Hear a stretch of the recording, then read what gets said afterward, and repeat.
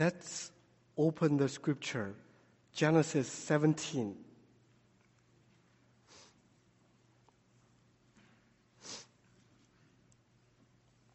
Genesis 17, verses 1 through 14.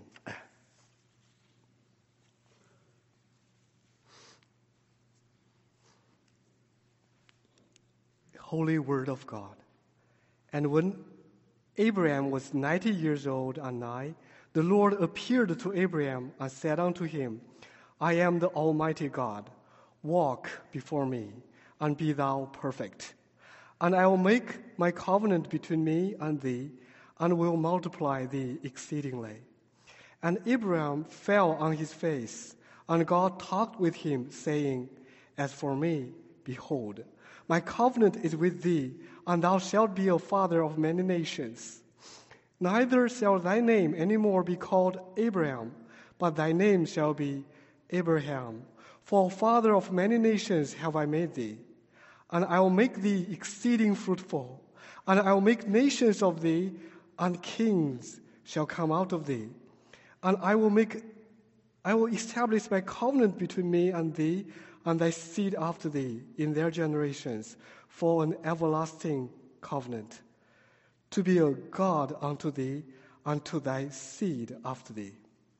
And I will give unto thee, unto thy seed after thee, the land wherein thou art a stranger, all the land of Canaan, for an everlasting possession, and I will be their God. And God said unto Abraham, Thou shalt keep my commandment, therefore thou and thy seed after thee in their generations. This is my covenant, which ye shall keep between me and you and thy seed after thee. Every man-child among you shall be circumcised. And ye shall circumcise the flesh of your foreskin, and it shall be a token of the covenant betwixt me and you. And he that is 8 days old shall be circumcised among you, every man-child in your generations, he that is born in the house, or bought with the money of any strangers, which is not of thy seed. He that is born in thy house, and he that is bought with thy money, must needs be circumcised. And my covenant shall be in your flesh for an everlasting covenant. And the uncircumcised man-child, whose flesh of his foreskin is not circumcised, that soul shall be cut off from his people. He hath broken my covenant. Let's continue to turn to the New Testament, Acts chapter 2, verses 37 through 42. Acts 2:37.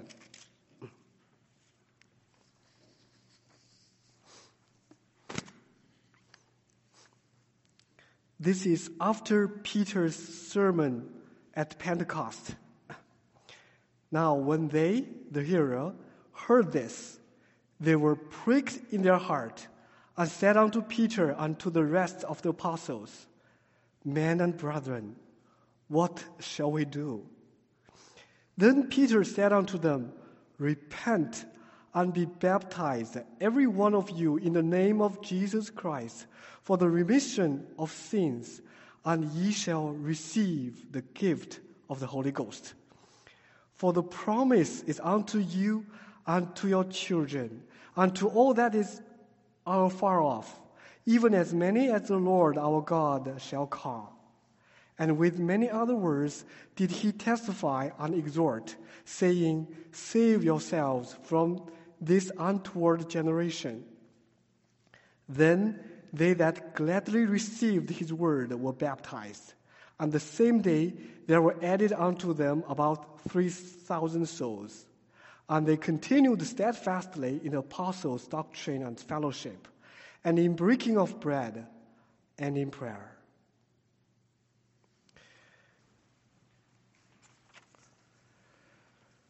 Let me read first Acts 2:38 and 39, and then read Lord's Day 27.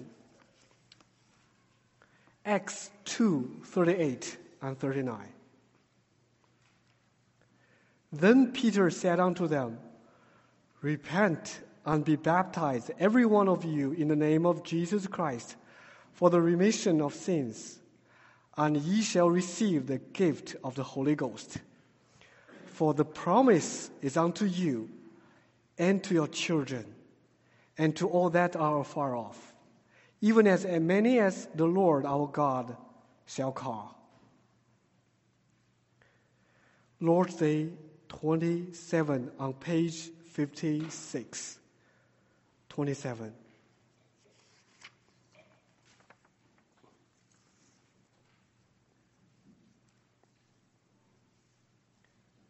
Question 72. Is then the external baptism with water the washing away of sin itself? Not at all.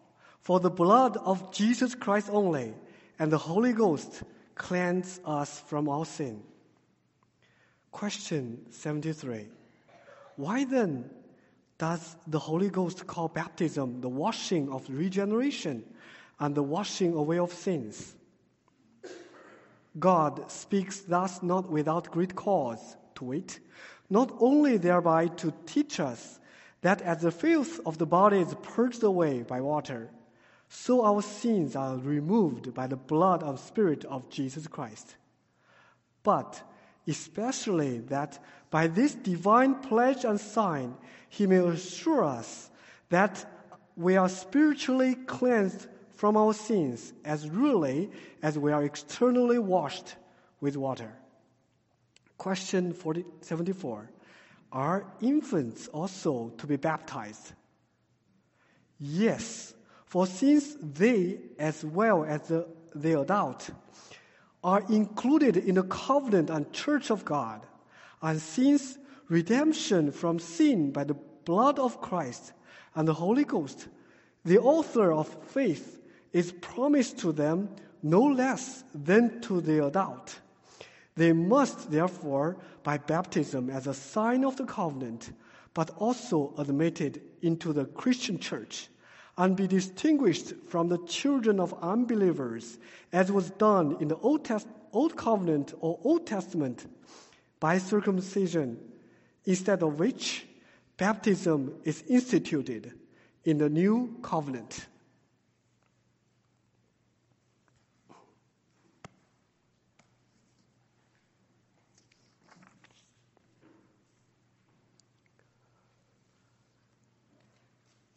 Boys and girls, do you love to hear your mom and dad promise? They may promise to give you a certain gift or may bring you to a certain place.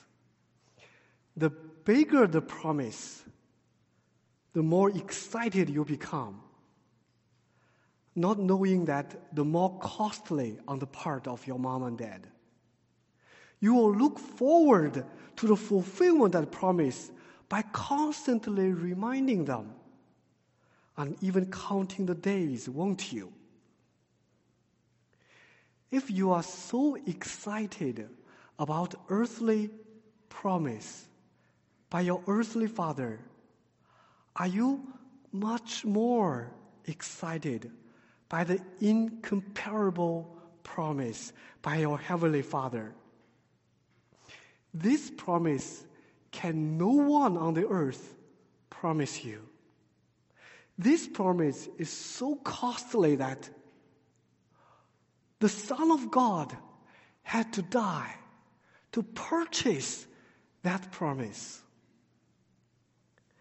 This promise is not only announced to you by pastors, but also sealed by God Himself. Are you excited about such promise? The covenant promise in the baptism is to the believers and to their children. We'll first look at the theme, the promise, or the covenant promise in the baptism. First to the believers, and second to the children of believers. May the believers and their children comforted by such amazing promise. And may unbelievers are convicted and repent even tonight to receive such amazing promise. First, to the believers, what is the promise in the baptism? At Pentecost, Peter said here in Acts 2, "Repent and be baptized, every one of you, in the name of Jesus Christ, for the remission of sins, and ye shall receive the gift of the Holy Ghost. For the promise is unto you and to your children, and to all that are far off, even as many as the Lord our God shall call." And then they were baptized. The promise is a remission of sin and receiving of the Holy Ghost. What is the remission of sin? A dictionary defines the original word, the Greek word, remission here as release, forgiveness. Indicates the state of having a particular obligation removed or ignored in a given relationship. What is the obligation of sin? Guilt before God and condemnation of God's wrath and punishment of eternal death in hell. What does sin deserve? What does an offender of God deserve? Boys and girls, you may remember the story of Korah against Moses and ultimately God. The earth underneath Korah and his family opened her mouth and swallowed them up, and they went down into the pit alive. John the Baptist warned the Pharisees and the Sadducees to flee from the wrath of God, saying that now axe is laid unto the root of the trees. Therefore, every tree which bringeth not forth good fruit is hewn down and cast into the fire. Psalm 1 says, "The ungodly are not so, but are like the chaff which the wind driveth away." Sinners cannot stand before God, and they deserve fire, eternal fire. Boys and girls, you may fear things. You may be afraid of being scolded, or you are afraid of failure or shame. Sin should be most to be afraid of. Because by sinning, you are offending God. By sinning, a sinner is instantly separated from God by a huge gulf. And on the judgment day, that earth will sink to hell as Korah did. Sin has huge consequences, and I do not think of any other thing can have such huge consequence. You can imagine that you made an enormous mistake, but not sin. A horrible mistake. And you cannot think of dreadful consequences because of that mistake. But that consequence cannot even compare with the consequence of sin. You and I have done the worst thing in the world by sinning. Worse than every possible mistake you can make without sin.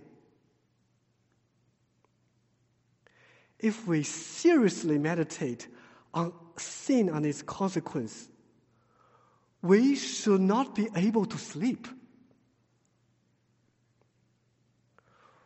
Woe unto me, such a sinner, despiser of God. Now, the promise of God is pronounced here. Peter said unto them, repent and be baptized for the remission of sins, and ye shall receive the gift of the Holy Ghost. What did messengers say? Guilt of sins and horrible punishment of sins are removed. Not only such, the Holy Spirit will be upon us. How can this be? How can righteous and just God allow my sins unpunished? How can the Holy Spirit be upon you? Holy Spirit means so much. Whosoever has the Holy Spirit will be called a son of God, will have the right to inherit heaven's inheritance, and we have the power to overcome flesh inside of us, and will forever with God. The one who has the Holy Spirit is the one who is entitled to every benefit in Christ. How can this promise be to you and to me? Dear believers, am I mistaken? This unbelievable promise is pronounced together with the holy baptism. Such amazing promise, it is purchased by amazing God-man, Jesus Christ. He made impossible possible. He shows you and assures you such splendid promise in the holy baptism. Christ not only uses the baptism as a teaching illustration, but more importantly, as a sign and seal to assure his dear sheep. Sign. Boys and girls, what is the example of sign? A U.S. flag is a sign. You do not stop at the flag and looking at this fabric and the pattern. You think more about what this flag means. This flag points to the United States of America. Not just the name of your country.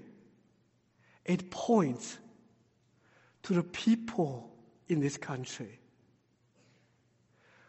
The religion of this country, the power of this country, the glory of this country. A sign is a pointer to something more important. The holy baptism is a sign, pointing to the death and the resurrection of Jesus Christ, the most important thing. You see the washing by water in the baptism, and this represents the washing by blood of Jesus Christ on the cross, and also by the Holy Spirit after his resurrection. The result of washing by water is purging away the filth of the body, and such result points to the cleansing of the filth of our souls by the blood of Jesus and the renewing of our souls by the Holy Spirit poured out to his people after resurrection. God uses such simple thing to represent such amazing, invisible, and spiritual promise. While Jesus was cursed on the cross and endured hell on it, blood came out of Jesus from all part of his body. And this blood cleanses his people pure. After he purified his sheep, he was resurrected and poured out the Holy Spirit to adopt them as the sons of God, to give them eternal life. Have you seen curse and blessing both are on the cross? Have you seen the wrath of God and the peace of God are all on the cross? This is all because of Jesus. It is Jesus who stood between the curse and the blessing. It was Jesus who stood between the wrath of God and peace with God. God not only uses the holy baptism to point to the death and the resurrection of Jesus, but also seals such amazing promise. A seal is a solemn declaration that it is true and authentic.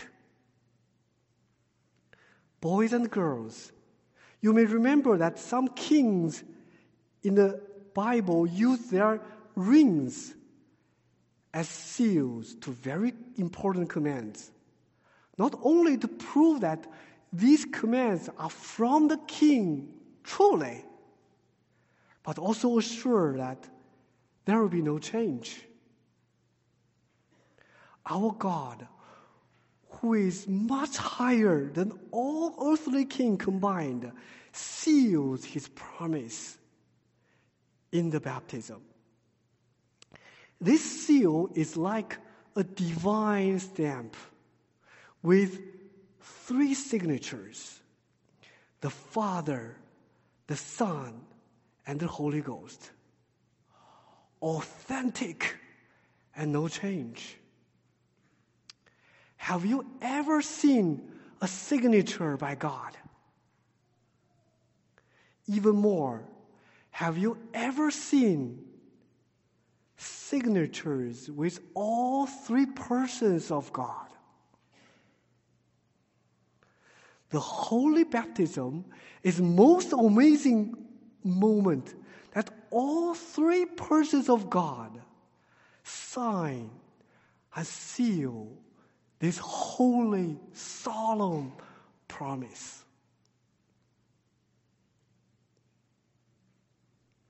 Why does God do so with sinners like you and me? We are prone in nature to hate God and to hate one another. There has never been one single moment that we loved God with all our hearts, our minds, our souls, and our strength. Nor have we loved others truly as ours. We were rotten inside out. And the most proper place for us is hell, where all haters of God dwell. Why did God send Christ to die on the cross? Why do all 3 persons of God sign such solemn promise to save sinners, hater of God. As we heard last Sunday, for he is good, and his mercy endures forever. God assures his people that your sins are forgiven, and the Spirit is upon you. With this divine ring with 3 holy names, God pledged that we are spiritually cleansed from our sins as really as we are externally washed with water. Come now, and let us reason together, says the Lord. Though your sins be as scarlet, they shall be as white as snow. Though they be red like crimson, they shall be as wool. Dear believer, this is you. You may think yourself as filthy, and this is right in some sense. But what matters most is what God thinks of you.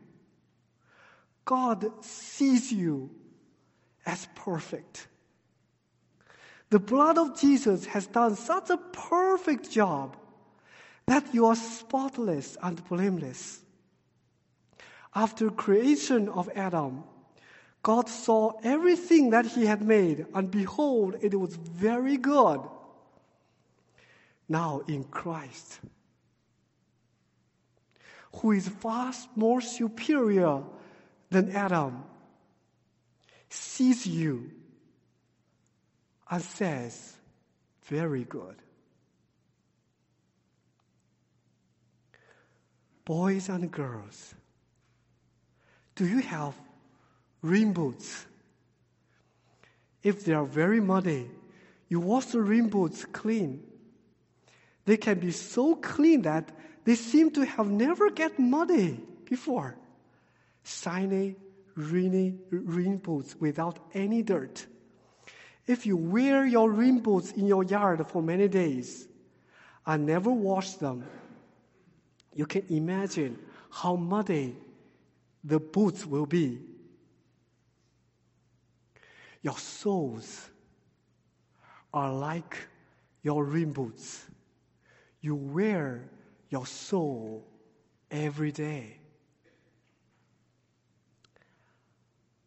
And you sin many times, even on a single day. Are you 5 years old?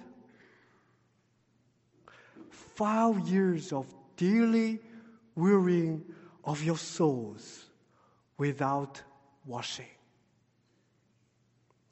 Are you 12 years old? More years of stain. Are you in your 70s and 80s without belief?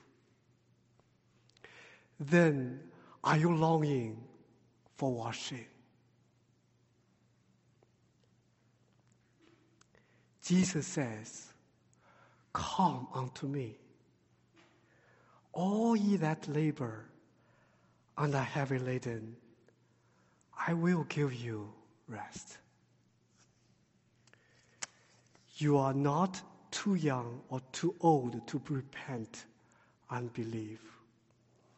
The triune God solemnly seals such promise that if you repent and believe, your sins will be forgiven. And the Holy Spirit as gift will be upon you. This is sealed.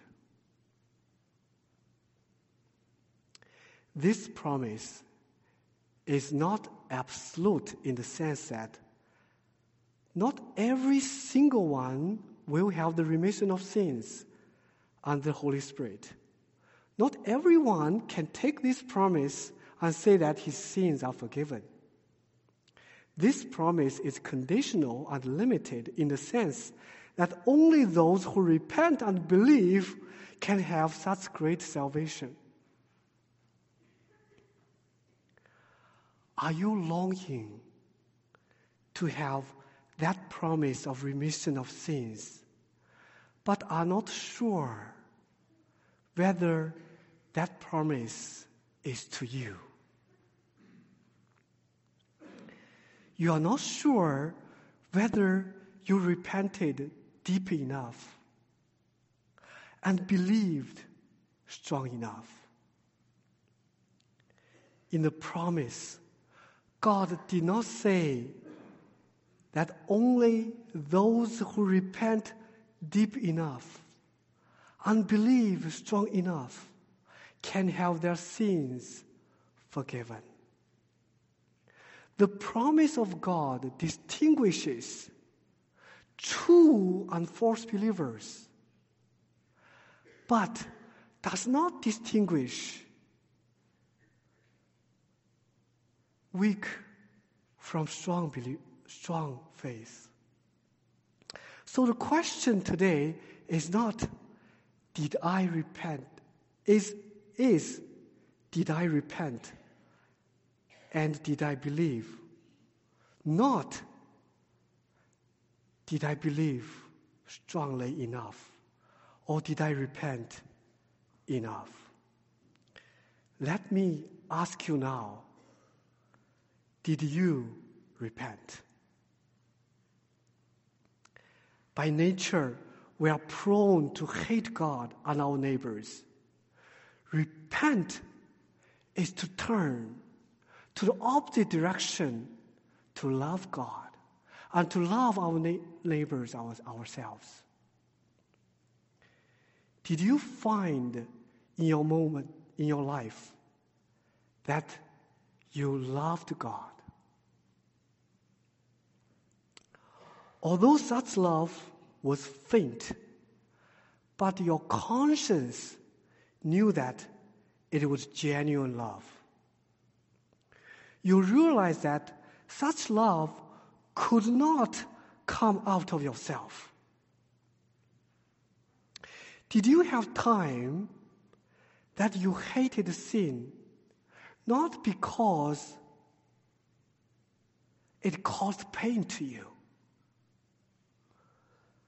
not because of your self-love, but because you offended God?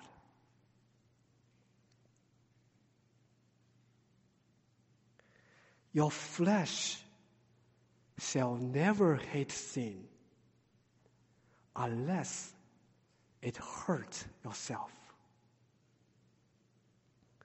Such hatred towards sin does not come from inside of you.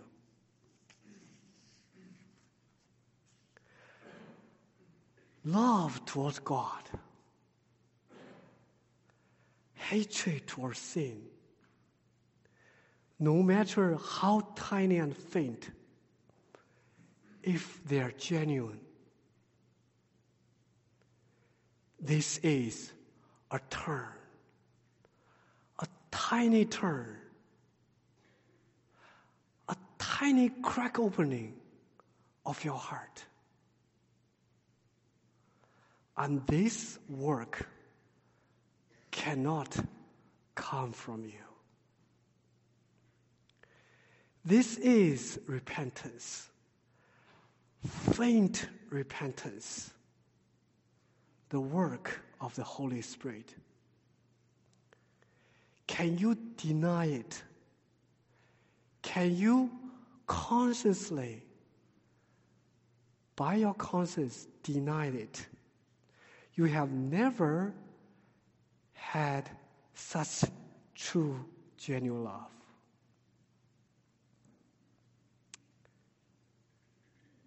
You have to admit that this small thing never comes from you, but from God. If you have very weak repentance and faith, but still genuine, this promise is unto you. The promise is like a bank check.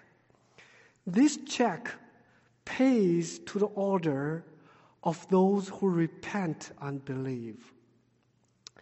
The check amount is astonishing. Full payment for all sins and eternal death. The signatures are even more unbelievable.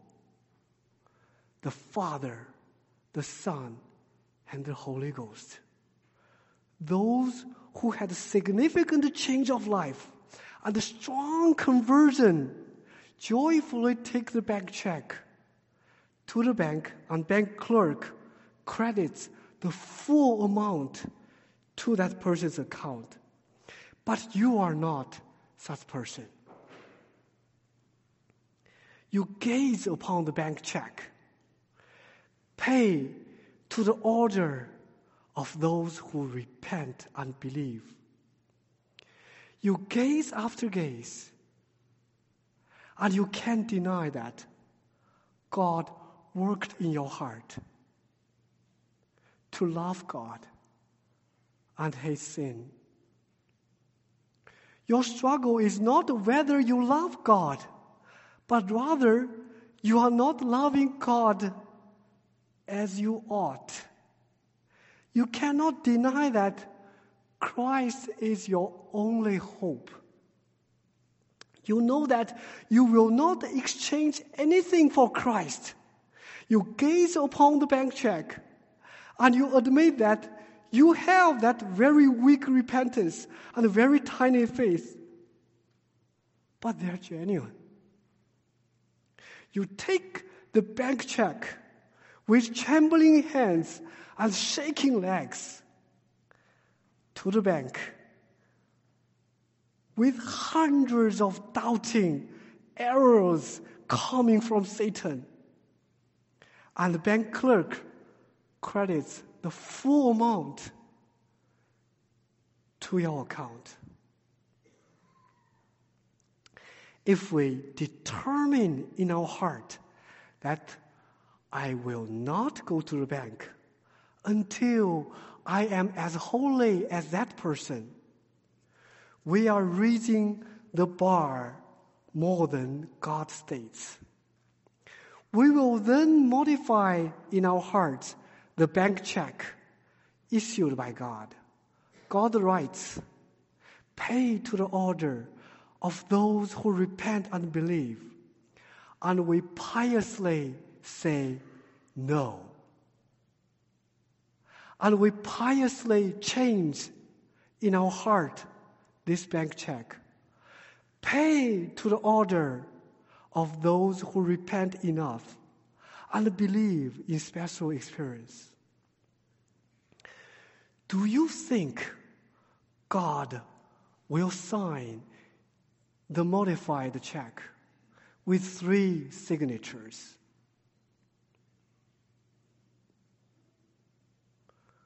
God's seal on the promise indicates that his promise cannot be changed.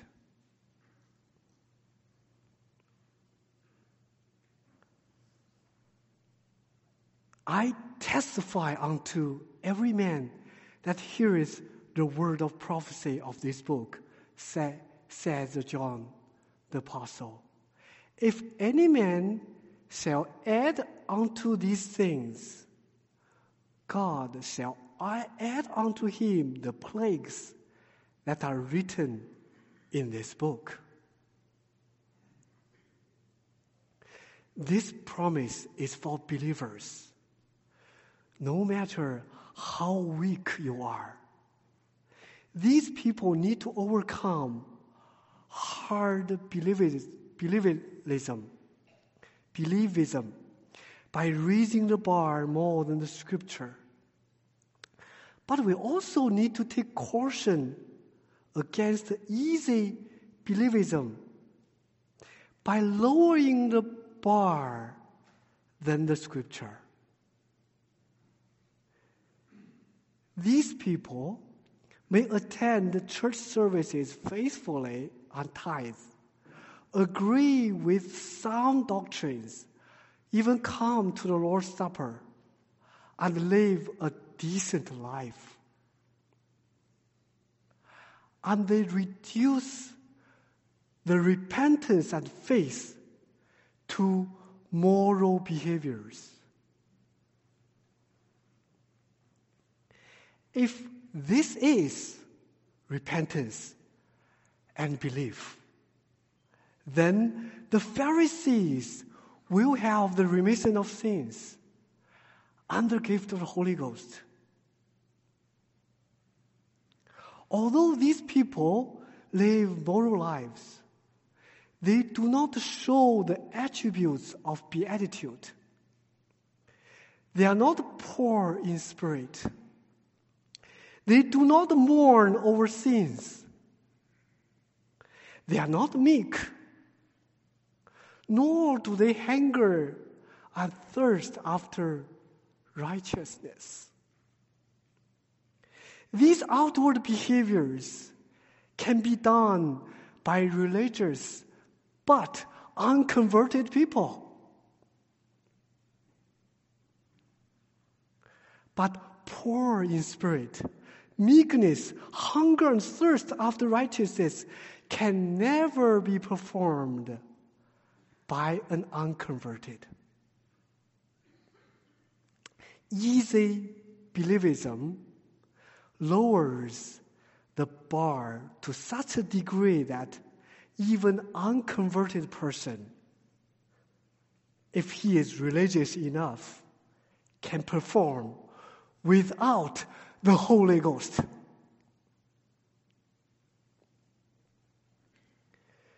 If you think you are one of these people,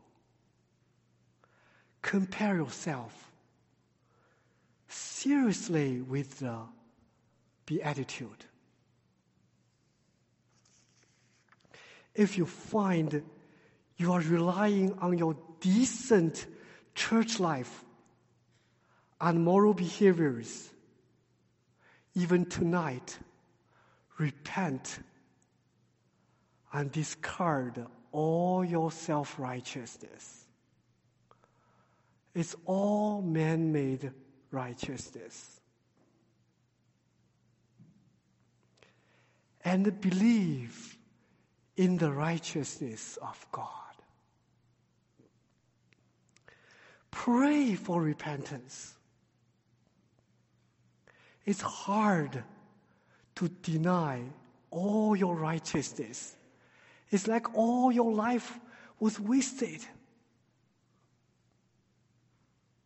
But if you see the promise of God for those who truly repent, it is worthwhile to throw all that righteousness away. Won't you?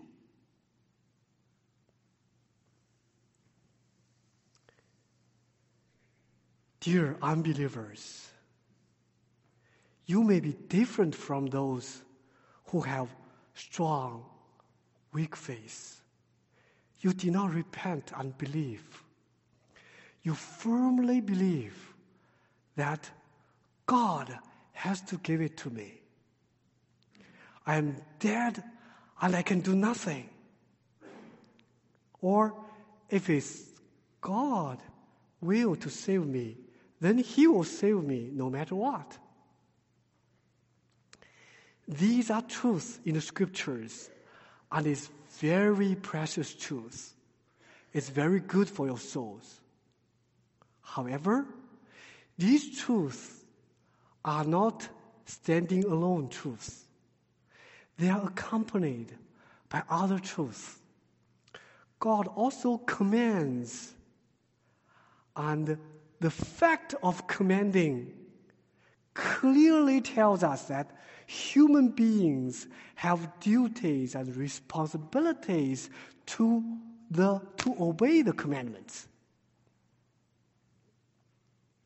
If we emphasize God's sovereignty only in our salvation and downplay our responsibilities, we are actually placing responsibility to God in the name of pious submission to God's sovereignty. In the very subtle way, we can blame God if we are not saved. Adam blamed God very subtly when God came to judge Adam and Eve. Do you really think God should be responsible if you are not saved?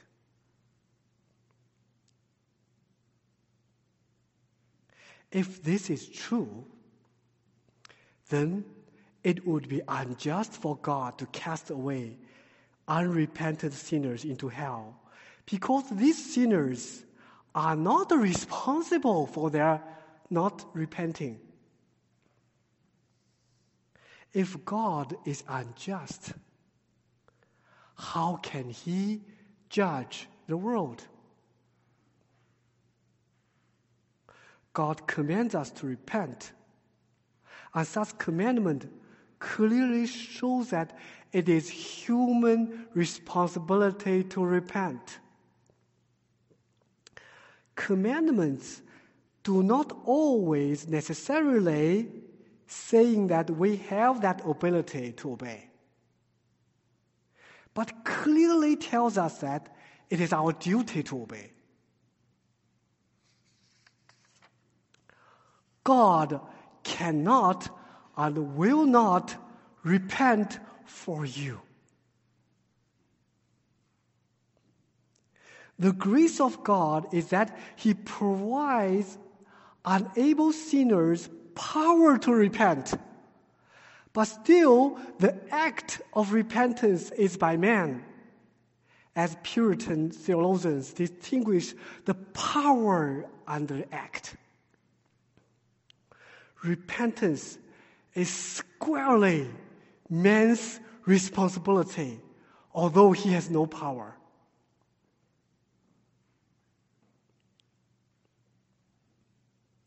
If you have a responsibility, but you do not have the ability or power to do, what shall you do? Will you say that I do not have the ability or power to carry out such responsibility, and then you just move on and forget about it? If you are a father or mother who is overwhelmed by your newborn baby with life-threatening defects, you are totally not ready, unequipped to handle such baby. Can you say that I do not have the ability to carry out my responsibility? And then you forget about it and move on. No. It is squarely your responsibility, although you may not have the capability. What shall you do? You earnestly seek help, don't you? God graciously gives power to those who are unable to repent and believe. How does God give such power and repentance? First, by the means of grace. First, by the means of prayer.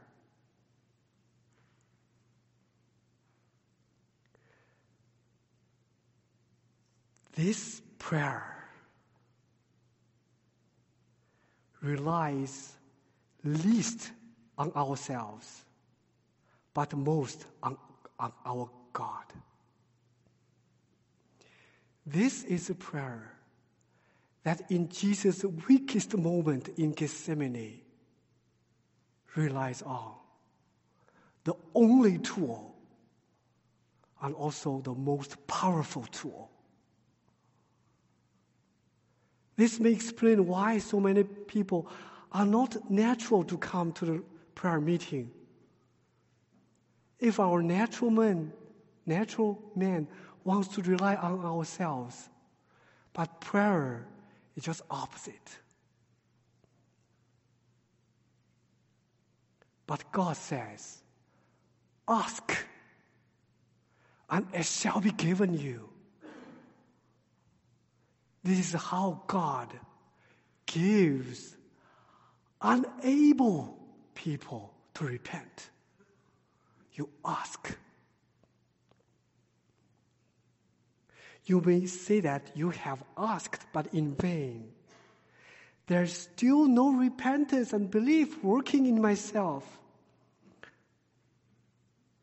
How does God give repentance after prayer? Second, by the means of the preaching of the word. So the faith cometh by hearing, and hearing by the word of God. The Holy Spirit normally uses the preaching of the word to convict you and bring you to faith. If you know this, God gives you power by the preaching. Are you willing to work diligently before, during, and after the preaching? This requires a lot of work, but God of order appoints such simple and even foolish way in the eyes of outsiders to give power of repentance and faith.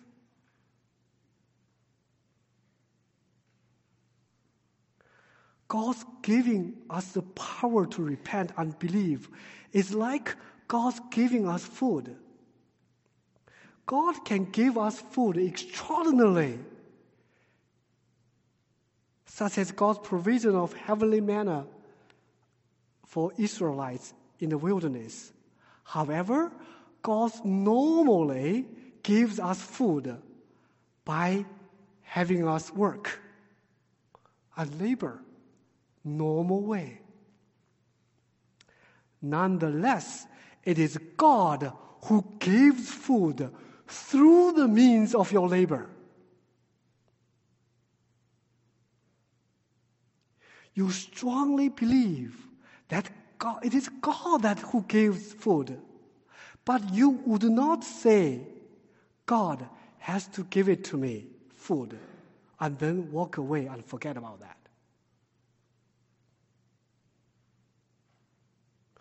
You work, although you firmly believe that it is God who gives you food, because it's the means of God to give you food.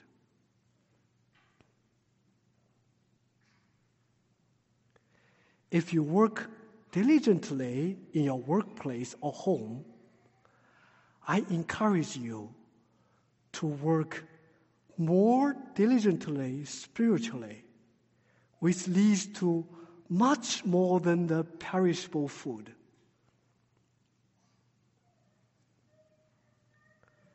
Likewise, God's normal way to provide power of repentance and faith is through the means of preaching. You need to work diligently before, during, and after preaching. Westminster Larger Catechism, questions 154 through 160, tells you and me what to do before a sermon, how to listen to a sermon, and what we should do after a sermon.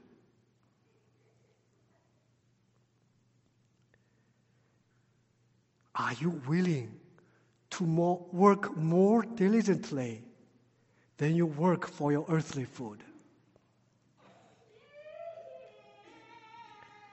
Jesus says, labor not for the meat which perishes, but for that meat which endures unto everlasting life, which the Son of Man shall give unto you, for him has God the Father sealed.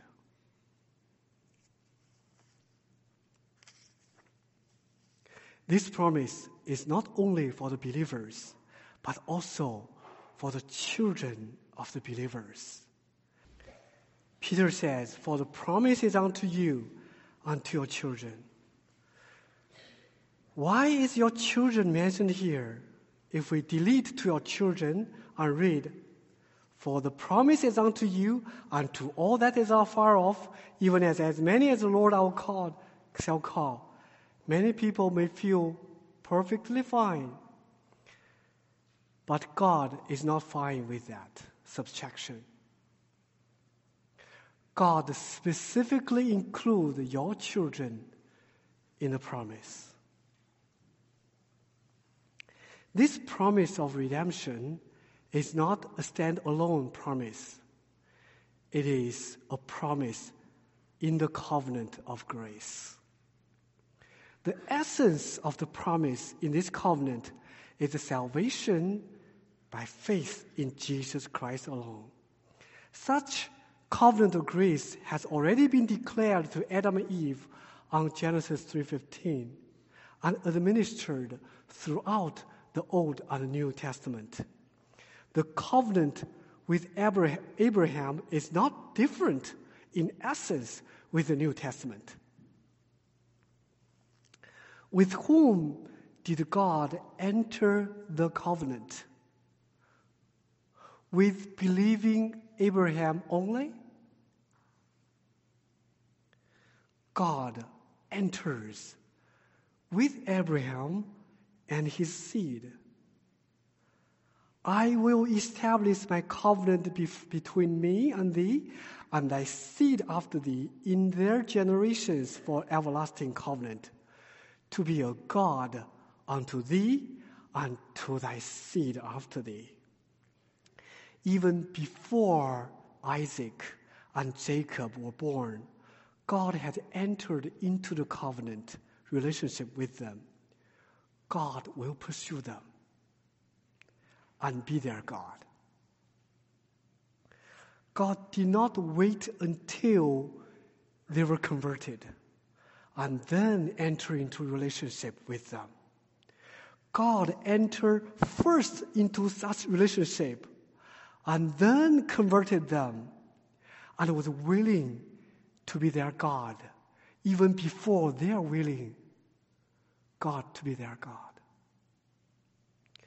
God cares not only about believing Abraham, but also his children as well. Imagine that many generations of Abraham were born already and all gathered around Abraham. Just imagine that.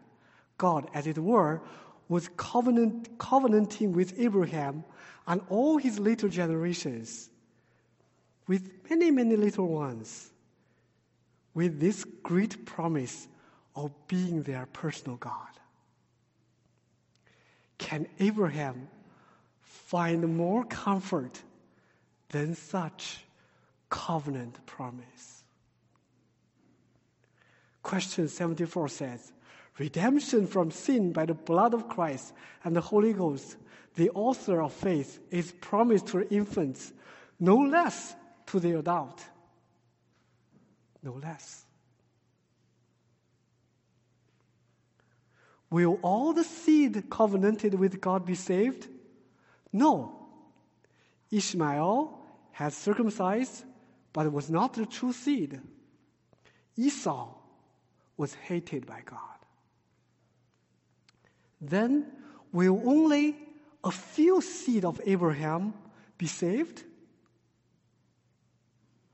On the contrary, a great multitude of the seed of Abraham will be saved. God promised to Abraham that in blessing I will bless thee, and in multiplying I will multiply thy seed as the stars of the heaven and as the sand which is upon the seashore. And thy seed shall possess the gate of his enemies. This should be our great expectation.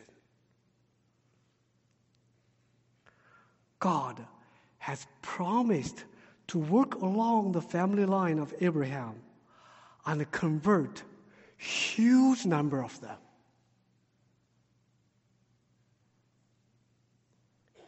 If Abraham lived long enough to see many generations were born to him, the father of faith could confidently say to them that many of you will be saved according to the promise of faithful God.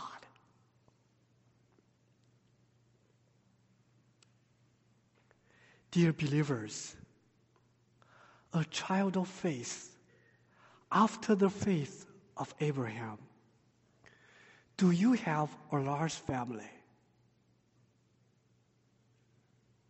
By looking at your daughters and sons and your grandchildren, you can say that God will save many of you. If you only have one or two children, you can still say that God will save many of you, because Abraham only had one seed, and then after that, he has a multitude of being saved.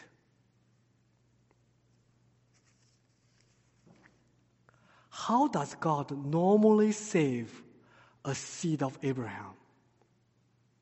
By teaching of the word and doing the word. God says that he knows Abraham. He, Abraham, will command his children and his household after him, and they shall keep the way of the Lord, to do justice and judgment, that the Lord may bring upon Abraham that which he has spoken of them. So God promised with the means of that Abraham will teach and the children will do. This is the normal way of salvation according to the covenant of grace. Dear parents, you can have great expectation.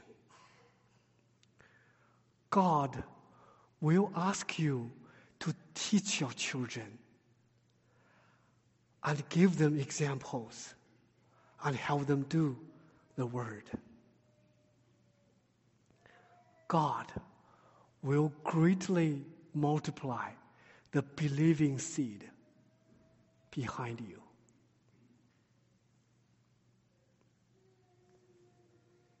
Believe that promise. When you sow the seed, when you water your children will be like fertile soil, and your labor will be greatly blessed by God because God promised that. This field will have plenty of crops. Dear older parents, you may feel sad that you have passed that teaching period, and your baptized children are now adults. But God of Abraham is not their God. They have forsaken the preaching of the word and the church altogether. You have been praying for them every day, for your wayward children, and you are very discouraged. Dear parents, do not lose your very high expectation of your children. Although God did not promise to save each single one of your children, God's promise of stars and sand is a solid ground of high expectation of your children's conversion. You may be sad now because the promise of God is so contrary to reality. Was not Abraham in the same situation as you are now? The promise of multitude of seed is contrary to the reality that Abraham did not have even one seed yet. But Abraham believed God. Dear parents, are you a child of Abraham? Believe in that God is very likely to save many of your children and grandchildren. God's promise is not an individual promise regarding each of your children, but collective promise regarding all of your children. Do you believe even when none of your children is converted?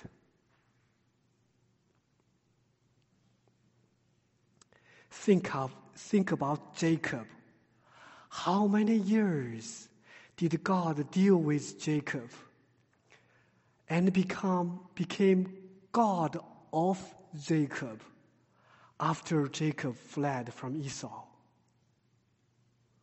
20 years of exile. If you were Isaac then, you saw worldly Esau on the one hand, and deceitful Jacob on the other hand, but he is no longer there. Would you not be very discouraged? Can God save many of my seed? The answer is resounding yes. God patiently shaped Jacob to be his personal God. Now was the generation of Jacob, and he had 12 sons. If you were Jacob then, would you not be very sad to see the wickedness of his sons? They killed many people in Shechem, and particularly he lost his dear beloved son Joseph. How can God fulfill his promise that God will be a God to Joseph and his wicked brothers? After 20 years of loss of Joseph,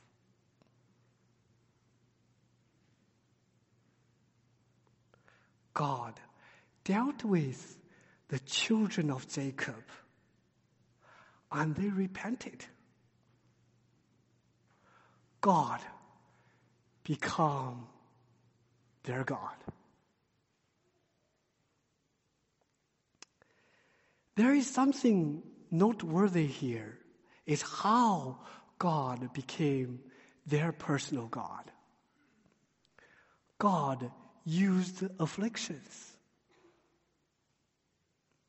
Also, the prodigal son in Jesus' parable came to mind after much affliction. Dear older parents, continue to stand at the doorpost to watch for the returning prodigal son.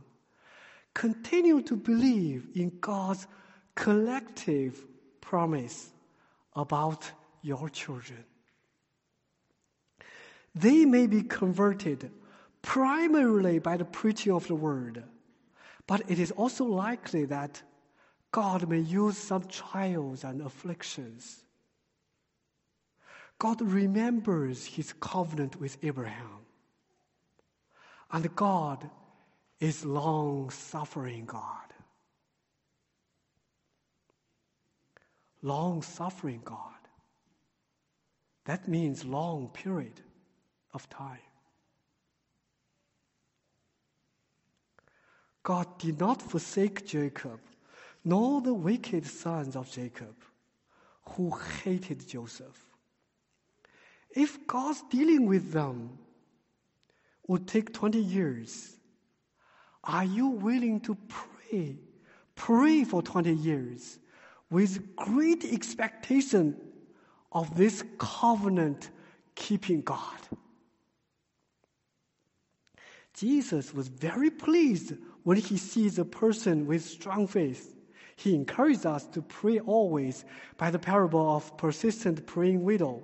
At the end of the parable, Jesus said, "Nonetheless, when the Son of Man cometh, shall he find faith on the earth?" But without faith, it is impossible to please him. Do you want to please God?